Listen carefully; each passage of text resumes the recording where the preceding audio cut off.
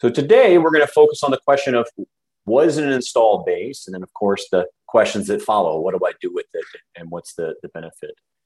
And so we actually have two really great panelists who are frontline sales and customer service leaders in their respective industries. So first we have Dan Garrison with Baker Hughes.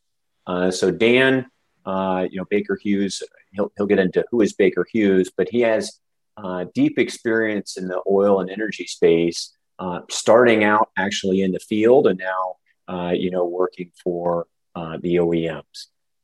So we'll get to Dan in a second, but welcome, Dan. And next, we also have Ben Kilby, who leads customer service for R.A Jones. And I'll let Ben also describe R.A Jones. Ben has spent decades in customer service across a variety of industries. And so kind of brings lessons learned from different spaces into R.A Jones. And it'll be great having Ben as part of the panel. So what I'm going to do is kind of, this will be a conversation, and we'll kind of go back and forth between Ben and Dan and sharing some of their experiences and challenges and lessons learned. But kind of jumping into that, first, Dan, can you tell me a little bit about yourself? Maybe start off with, who is Baker Hughes? What's your role, your organization, and maybe a fun fact about yourself? Sure. Thank you so much for the introduction, Rob. As you said, my name is Dan Garrison. I'm an inside sales specialist for Bentley, Nevada, which is a subsidiary division of Baker Hughes. Baker Hughes is a leading energy company with 7 or 8 different divisions, and my specific division regards with condition monitoring for critical machineries. And we are involved in a wide range of industries, going from your renewable energy sources, downstream manufacturing and production facilities such as refineries, also power generation facilities. And we're also in some of the industrial spaces as well. So I've been with Bentley, Nevada for about 3 years now. Before that, I was in various different companies such as Schlumberger and Oil States Industries, which are pipeline companies and oil and gas companies as well. And a couple of my hobbies are outdoor photography and enjoying nature and that sort of stuff. But one kind of fun fact about Texas is, for those sports fans out there, two colleges just recently went to the NCAA Final Fours, and luckily one of the colleges from Texas actually was able to win the championship. So unfortunately, that was not the team from Houston, but at least one Texas team did. So, yeah, back to you, Rob. Thanks, Dan. Yeah, that's great. Baylor definitely put on quite a show. So Ben, same for you. Can you tell me a little bit about, your role with R.A Jones, how that fits in the organization, and maybe a quick fun fact about yourself? Sure. Thanks, Rob. My name is Ben Kilby. I have been with R.A Jones now for about 4 years. I am the aftermarket customer service manager. We have 2 different departments in the aftermarket team. That's field service and customer service. Our primary role in customer service is to process spare parts orders for customers' machines, for replacement, for maintenance, for break fix scenarios, et cetera, et cetera. That's our primary responsibility. However, as customer service, we are kind of the gateway into the company. We answer questions from invoicing to deliver, when we're going to get parts, all that fun stuff.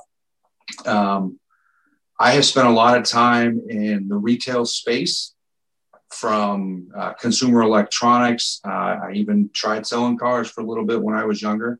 That was quite an experience. Mostly in cell phones, actually. I spent 10 years running a Sprint store in Iowa. Um, Passions and hobbies. I'm a football guy. I love watching college and pro football. I actually had the opportunity to play 2 years of semi-pro football in 2010 and 2011 with a small team in Eastern Iowa. That was fun. I survived. I did not injure myself too terribly in those 2 years. But after a knee surgery at 19, I was kind of playing on borrowed time. So I enjoyed that experience, but those days are now behind me. In the middle of the pandemic, my wife got an opportunity and we moved our family from Eastern Iowa to Phoenix, Arizona. It is considerably warmer here than it was in Iowa over the past few months. And there's a lot more fun stuff to do out here. In fact, they're about to put in a new surf pool. And I had to look that up when I saw that come across the news. It's different than a wave pool. They actually create a constant wave versus one rolling wave after another. So you can actually surf in the middle of town, in the middle of the desert in Arizona, after some time this summer. So with that, I'll kind of turn it back to you, and we can move on to the next segment. Thanks. Yeah, I remember you saying it had been 110 for some record number of days. I think the surf pool will come in handy. Yes, it was 110 degrees from sometime in the end of July to the middle of September, like 55 straight days or something. It was not the summer to choose to move to Arizona. We found that out. Wow.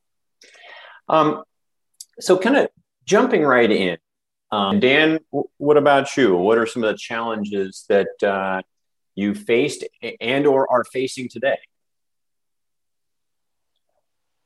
Well, some of the challenges that we're facing was data accuracy. It goes back to the standard problem of data in equals data out. If you have obsolete data going into it, you're going to have obsolete data coming out. And so one of the things that we fight is having good, accurate contacts for some of our customers. And Entytle does a really good job about pulling all of the contacts and associating them with the correct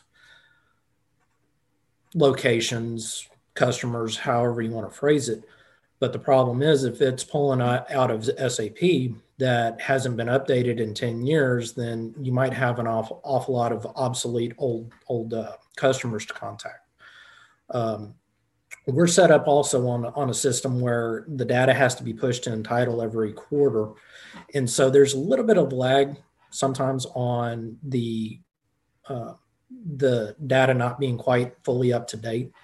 And that kind of helps drive some of the problems that we have with buy-in from from my team personally, and also the outside sales group, that they don't necessarily see the value in it. So those are a couple of them. We've been using it since late 2018. It went live early on with us once it all got built, and we've used it on a bunch of different campaigns. Some of them were more effective than others, but you also run into issues such as end of quarter, end of year pushes, competing campaigns. And so all of that stuff sometimes takes away the effectiveness of the tool. Yeah. Dan, what's next for the Baker Hughes team in going after your installed base and serving them better? Well, we're still trying to continue and promote Entytle as a wonderful resource, which I think it is. It's an uphill battle with some people who are not as sold on it.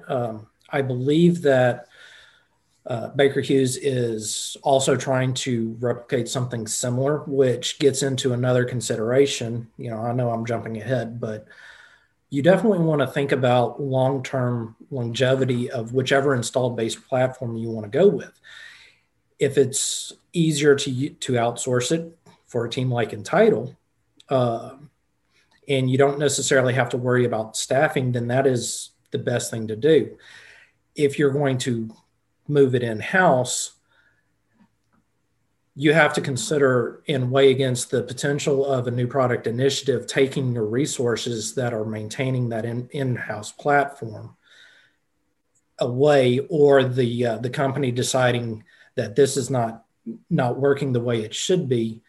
And then that point in time, you're up a creek without any tools. So that's definitely something I would recommend people who are planning a strategy is think about your long-term goals and how those can be impacted by changes in the market or changes in executive leadership and that sort of stuff. Yeah, the kind of some of the standard challenges of building something internally. How do you support it over its life cycle and the development risks and so forth? Yeah. Ben, what's next for your team at R.A Jones? Where are you trying to go in terms of serving and driving growth in your installed base? The biggest initiative that we've got is what we're calling asset management. In years past, our business model has been new equipment finds a lead, they sell a machine, we install a machine, and then we just give them a parts phone number and in the parts manual, and they call us when they need a part. Well, I'm really trying to drive the customer service, especially my team and some of the aftermarket people, into more of a proactive, collaborative approach to customers and their machines and their because they're assets. Customers spend hundreds of thousands of dollars on these machines so that they can process their consumer products and meet customer demand. So I proposed a program at the beginning of 2020 that involved more travel for the aftermarket team, including myself, field service manager, and going in with field service technicians. And unfortunately, that got cut off at the knees when nobody was able to travel in 2020. So we're really looking forward to using Entytle and the install base because you can do it by map, you can do it by region, you can do it by your product lines. So if I know I've got a customer's machine coming out of warranty in August of 2021, I can set up an appointment with them, and then I can pull up Entytle and say, okay, who's around them? Where else can I go to make my trip worth it? Because personally, I'm not a field service technician, so I am not a billable employee. I've got to go in and see multiple customers and make that point of contact and generate revenue for my visit for it to be worth the effort of me going. So that's the biggest thing that I'm looking forward to using Entytle is more of a collaborative and proactive approach with my install base moving forward and hopefully 2021 and beyond. Yeah, that's great. I think we're also looking forward to getting back out there and being able to meet in person with our customers. So kind of last question to wrap up here. And maybe I'll start with Dan. What's the one or two pieces of advice that you would give to someone who was, kind of heading down this path of trying to figure out their installed base data and do something with it? Well, my first advice would be definitely contact the team at Entytle. Anytime that I have recommended a slight change or an improvement, y'all's team has definitely been highly responsive and taken it into consideration.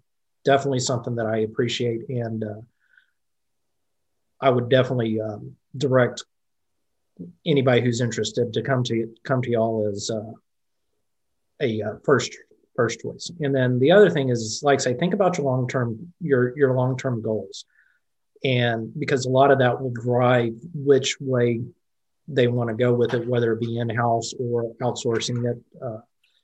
And then lastly is make sure you work on your data quality, because if you have high quality data going into this, you can get an awful lot out of it. That has definitely been my experience on it. And Those are probably the three things that I would definitely recommend people to consider. Great, thanks. And Ben, what about you? What's the one or two pieces of guidance you would give to somebody who's heading down this path? And I'm going to put you on the spot and say you can't say the same things as Dan. Right. What I would is kind of to start small. Start on something you can control. My team, we deal with, again, like 700 customers, something like, let's see, I wrote it down before we took 21,000 parts orders in 2020. So to ask that team of 6 people to stop and go through Entytle and add more to it and all that fun stuff, start small, start with the focus thing, show it can work. That'll help you build buy-in from the people who are going to use it at the end of the day. Make sure you get somebody in your company to buy in. Make sure you have back in for that so that they're not begging you for results after 6 weeks, because it's going to take time for everybody to learn to use this. And then at the back end, that I'll also kind of echo and expand upon what Dan said is, now I just lost my train of thought.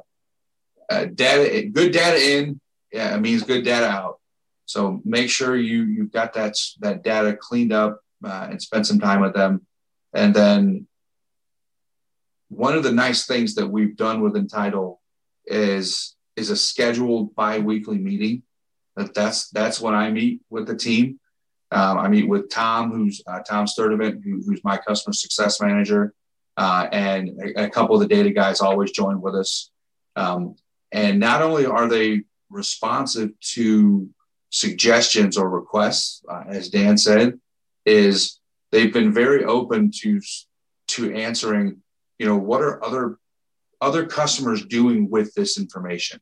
Now they don't give me specifics, but hey, we have a customer user for this. We have a customer user for that. And it might just open up a door that we hadn't thought of, because they work across different industries. So, use their expertise, good data, start small, get buy-in. Those are the 4 things I would say. Great. Yeah, I think the last thing I would say is, Ben, Dan, really appreciate you guys taking time out of your busy schedules to join and share your perspectives.